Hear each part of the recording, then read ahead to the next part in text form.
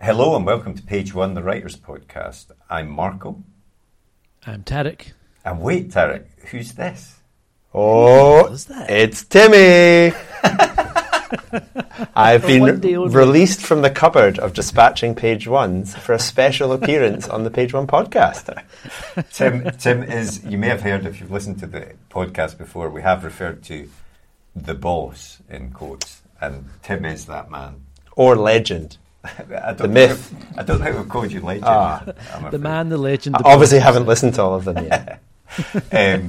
Tarek, this is one of a special series of episodes we've recorded at the Fringe with comedians to find out about their writing process for their stand-up shows. And we recorded these at a variety of venues across Edinburgh. So the sound quality does vary at times. We sometimes recorded them at the venues themselves. But Tarek wasn't able to make all of the interviews, so Tim kindly agreed to step in. Interviewer extraordinaire. Yes, and I think, Tarek, you're out of a job. I've been waiting 112 episodes for this day. I'm finally free. Well, you've not heard my ones yet, so we'll see how that goes. We'll see how it goes with the listeners. But yeah, we will get straight into these special episodes. We're releasing at least one a day this week. They're very short episodes, but hopefully very interesting and funny, of course. And we'll play a quick advert for our writer's notebook, and then we'll get straight into the interview. But for now, on with the podcast. See you later. The blank page. To some, it's terrifying, an obstacle to overcome. But we prefer to think of it as an opportunity, a blank canvas to be filled with all of the adventures and characters in our head. So how to overcome that fear? Well, we all know the best advice for a writer is write. Seriously, get words on the page and more will follow. But what about later, when you start trying to pull those threads of what you've written together? What about the character you wrote about way back at the start? Who was she again? What was she carrying? And where did she leave the MacGuffin that she now really needs in the third act? Think about all those top thrillers you like to read, or that amazing drama you just watched. What did they all have in common? Structure and planning. As aspiring writers ourselves, we've tried many different methods to try and organise all the thoughts about the stories we want to tell. We've been there searching for a piece of scrap paper to note something down, or making a quick note on our phone in between meetings. Or sometimes we'll make a note in whatever notebook we're carrying, or a document on our laptop so we don't forget that great idea. Let's be honest, it can all be a bit messy, and it's easy to lose track of everything. And that's when we realise it's not just a story that needs structure and planning, but the way we gather all of our thoughts about it as well. And so we made Page One. Page One is more than just another notebook. It's a place to put down all your ideas for your latest project, divided into easy-to-use sections that will help you plan your story, so that when that blank page comes calling, you're ready to answer. And then afterwards, once it's written, we realised you need to plan how to let people read it, so we included a section relating to submissions. Each one is designed for one project, whether you want to write a book, screenplay, a comic, or any other kind of story. We truly believe that when you use it, it will help you get to the main event, writing your story. So we hope this helps. We can't wait to read what you come up with. And remember, every story starts with Page One.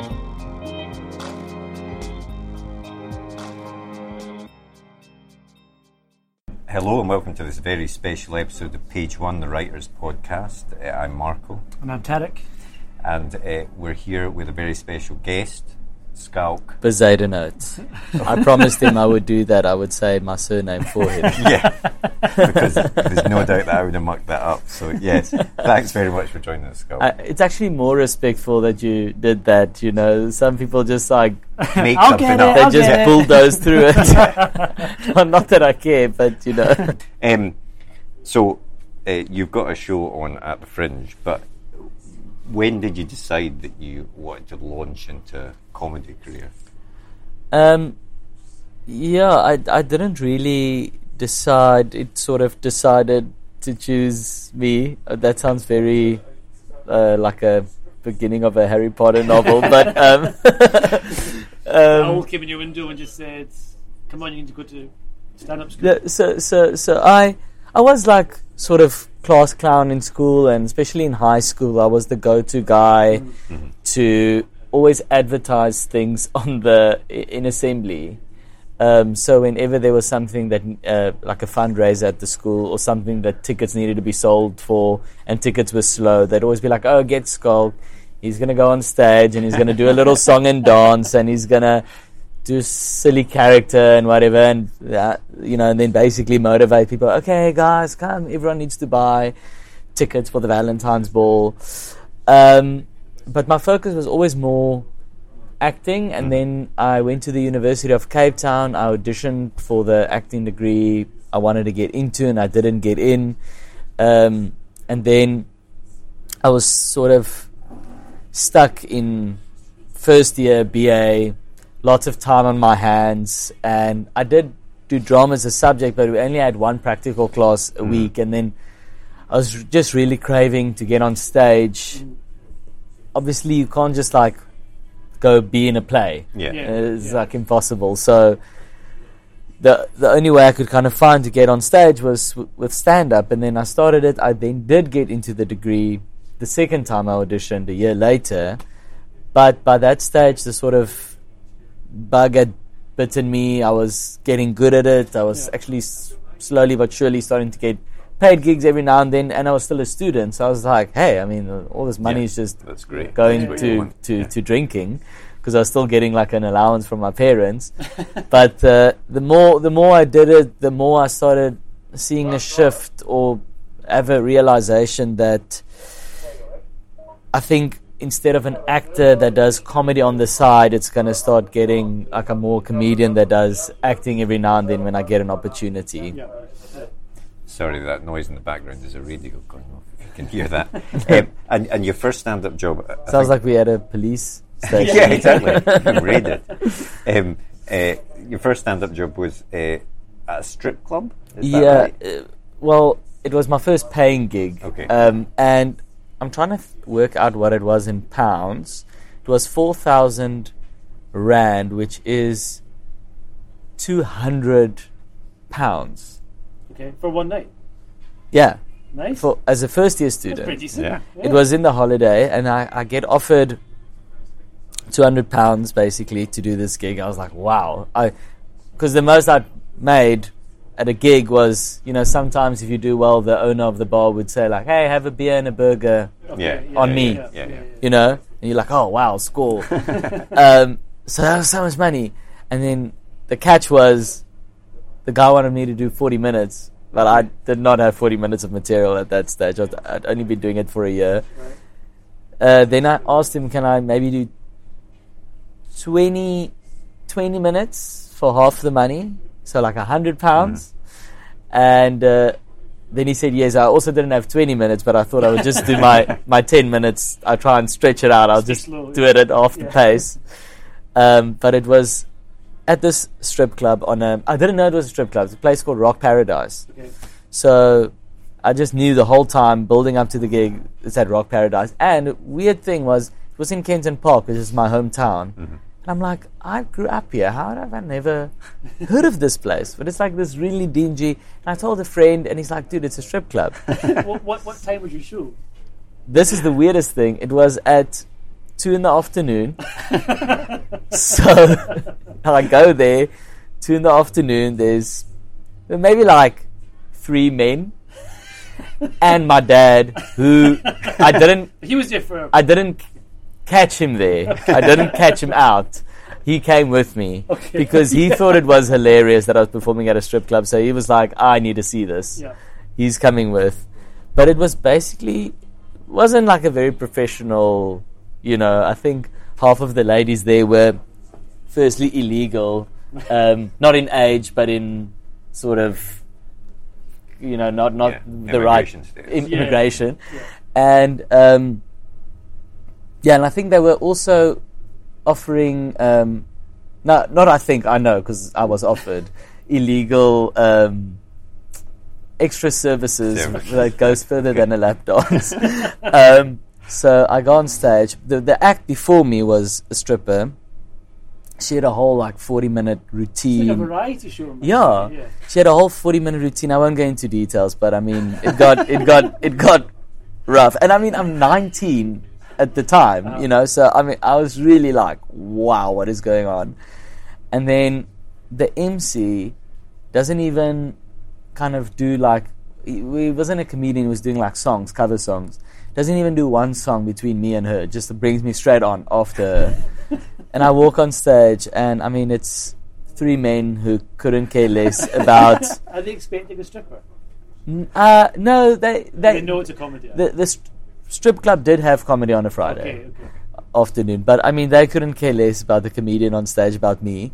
They each had a stripper on their lap, so they were staring very deep into their eyes, and it was going so badly that eventually the strippers came, and I heard them sort of whispering backstage, and they were saying to each other, come guys, come, let's go support. He's a fellow performer, so then they all came around, sat in front, and then they all applauded and laughed really loud, but kind of fake laughing to try and motivate me to carry on, because they could see I was just dying. And my dad's sitting in the back, and he's laughing his ass off, not at the jokes but at me. And so I'll never forget that. It was really what do you call it in English? Baptism by fire. It was really a baptism by fire. Well, let's chat about your writing routine. How do you go about writing a stand-up? Do you focus on the punchline? Is it a gag? Is it a story? What's your approach to it? Yeah, so I actually was thinking about it on the way. Yeah, so I don't physically write it down. Okay. I kind of, which is an idea that first time I came to Edinburgh, that I then took back to South Africa. South African comedians more work like the American guys, where they would go test material in clubs, sort of 5 minutes at a time, and every time you got your gag, you kind of go, okay, bank that for the show. Whereas I actually prefer the UK version, where people do new material shows. You do a full hour, you make the ticket super cheap, you advertise it as a work in progress, so the audience know that they're coming to see a work in progress. They know they're not seeing a finished product. The ticket also reflects that, the ticket price. And then that really gives you the freedom to just really mess around and whatever. So for those, I'll make notes. But the material is in a sort of 50% already written, because I do stories. Most of my stand-up is stories from the past, or things that have happened to me. So it's already written in the sense of I know what happened, I know the story. I just need to then basically, in a sense, write the punchlines into it, and sometimes obviously exaggerate a bit for comic effect. But I have a really good memory. I did public speaking in school, and I Stedford and all those things. I have a really good memory. And once a joke sort of works on stage, I don't know, it locks into my brain, and I can't sort of forget it, so it's not really necessary for me to write it down. I then will make just a set list, notes on my phone, athletics joke, my dad, and then just have the sort of bullet points. Yeah, I mean, when you're doing an hour's show or whatever, are you sort of trying to do a structure that has a theme throughout that story? No. Right. That's obviously a very popular thing in Edinburgh. So the first time I came here, so again, South African comics are closer to Americans in the sense of a lot of stand-up specials you watch of the American comedians. It's the show will have a title, and it's here's a joke about my kids, here's a joke about my dog, here's something funny that happened to me. It's not really along the same, but in Edinburgh you'll see a lot of shows about private school, and they only speak about their private school experience, or it will be one long story about trying to find your father or whatever, you know. And yeah, I at some stage I thought I should try it, but that's not the comedian I am. I don't want to tell one long story for the whole show. So I think thematically in my show now, the show I'm doing this year is the most kind of themed, but it wasn't really on purpose. It just happened that a lot of the material sort of followed the same thing, which is kind of that I was quite a sensitive child in school, and I do a bit about how I was bullied in school. But yeah, that wasn't really planned, if I'm honest. Okay. And I wanted to ask about hecklers. You know, is that something which I'm sure you've had to deal with? And do you write material to combat that in advance, or do you just think, I'll just come up with a funny line or a put down if it happens? Yeah, I haven't had, thankfully, hecklers as in like you suck kind of hecklers. But what does happen in South Africa, we're a big drinking country, is people just being too drunk in the show. So they're not heckling, it's more just someone being drunk and shouting things out. But it's a hard thing because they're not actually, in their mind, they're not being malicious. They're just contributing to the show, or they're just excited to see you. But I've actually realized that if you kind of still in comedy mode try and put down a heckler, they don't stop because they think you're just like messing back, you know, messing around back at them. So these days, actually just stop the show and as earnestly and nicely as possible, just say, hey, I know you're really enjoying yourself, but these people have paid for a ticket and I really want to give them the show that they paid for. And can I just please ask you to kind of keep quiet? Or if you can't, maybe go outside and have a drink at the bar and wait for us to come out, and then we can all have a drink together and talk really loud, you know. And that, I feel, approach kind of catches people offside because it's like, oh, we're being like really nice about it, you know. Not expecting that kind of approach. Yeah. Kill them with kindness, as it were. Yeah. And in terms of becoming, I mean, you've told us how you got into comedy, became a stand-up, but is there any path into becoming a stand-up, or is it just literally you have to just decide, I want to go and do this, and just put yourself in front of the audience? Yeah, there's really no path. I mean, even if you just look at Edinburgh, it's like a perfect example. I was actually quite inspired in 2019 because I was feeling really low. You know, because some people come and they do Edinburgh and it's their first or second time, and they get nominated for an award, and then they're on telly, and then like now, 2022, I'm seeing acts that were like on my level in 2019, and now they're doing like much bigger venues. I'm like, wow, this guy's really blown up. And in 2019, I was feeling really low, and also all the stars and the reviews really gets you down, you know, because. You know, in 2019, I never got a 4 or 5-star review, and then I go watch shows, and then the show that I'm watching has a 4-star review, and I'm like, but I don't necessarily think my show is better than this, but I at least think it's as good. Yeah.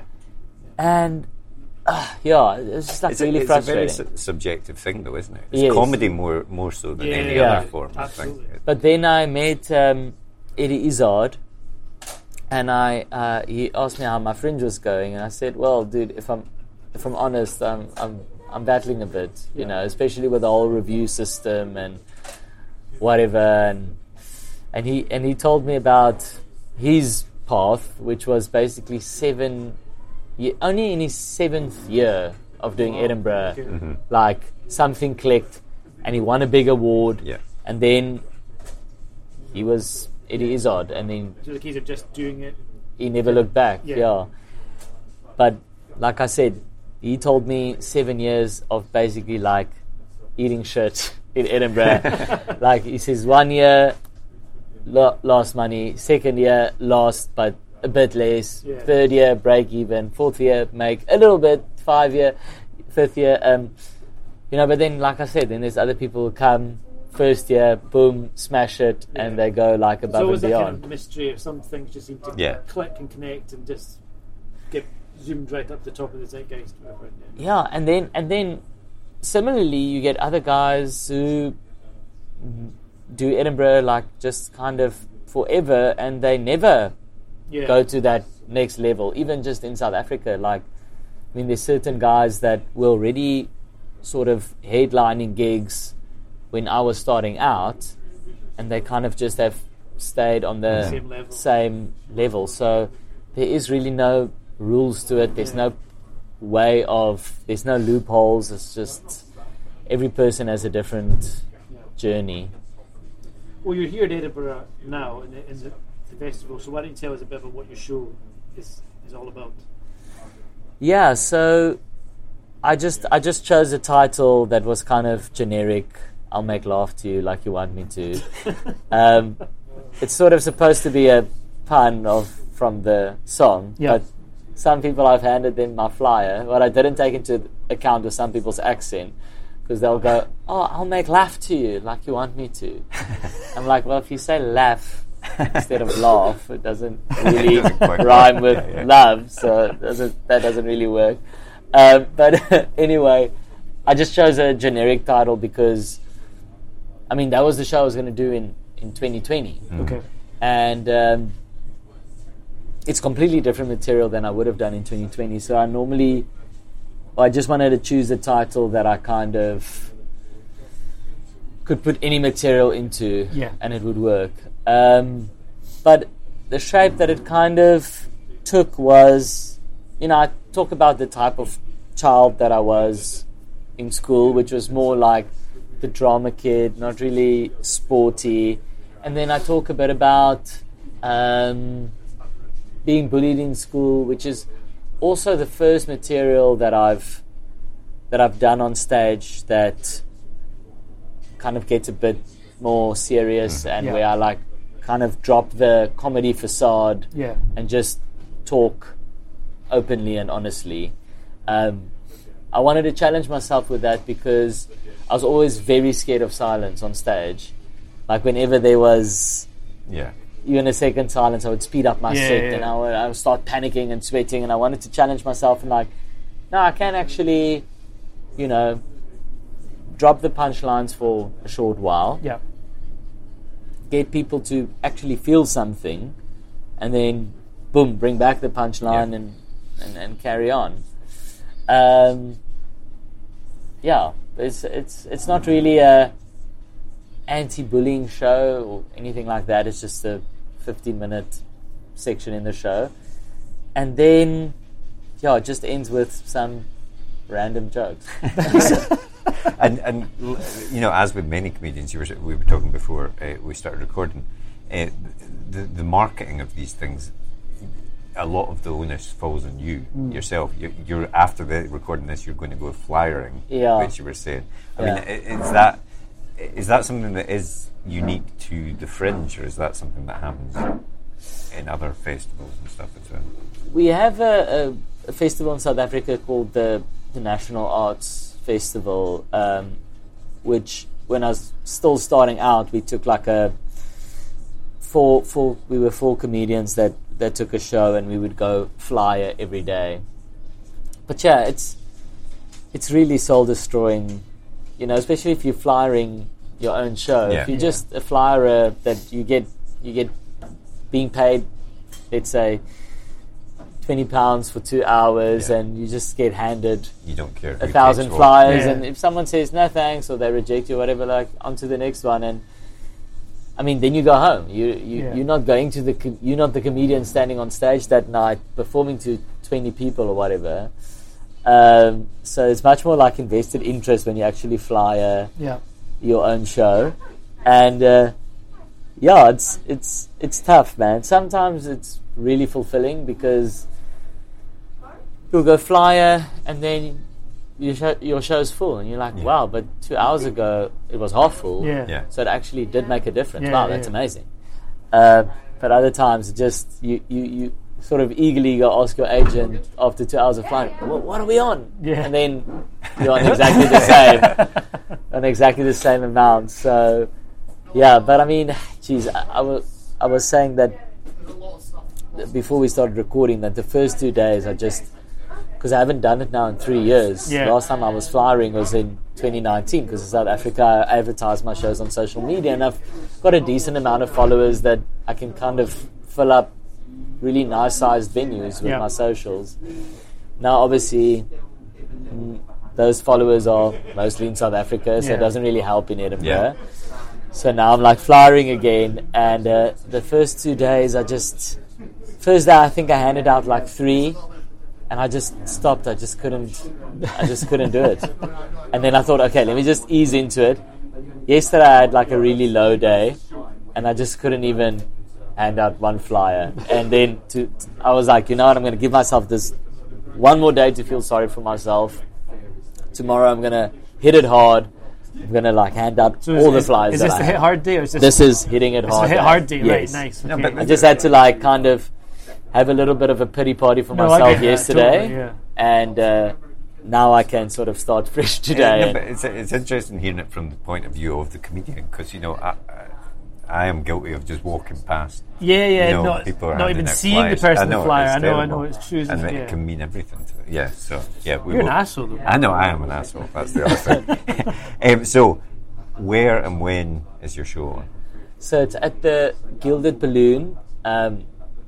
I don't really know what that building is called, but I mean, anyone can find it if you just Google Maps Gilded Balloon, and it's in the balcony room, and you can go to the Assembly box office, Gilded Balloon box office. It's every night at 20 to 8, or if you want to go to my website, schalkbezuidenhout.com, the link to the tickets are also there. And I think it's a good laugh. Awesome. And if you don't laugh, well, it's only an hour. As long as you buy a ticket, that's the main thing. Yeah. Exactly. Well, the very, very last thing we always do is a super quick fire either or. So we'll just start off with what's the worst heckle you've ever had, and what's the best heckle you've ever had? The worst heckle I think I've ever had, just because it was literally in April, just because I was so kind of stunned. I really didn't have anything to say back. There was this really drunk girl in the audience, and I kept kind of throughout the show being like, hey, please keep quiet. And she just kept drinking more and more and more. And at some stage she was like, you dated my friend Lou. And I'm like, yeah, I did.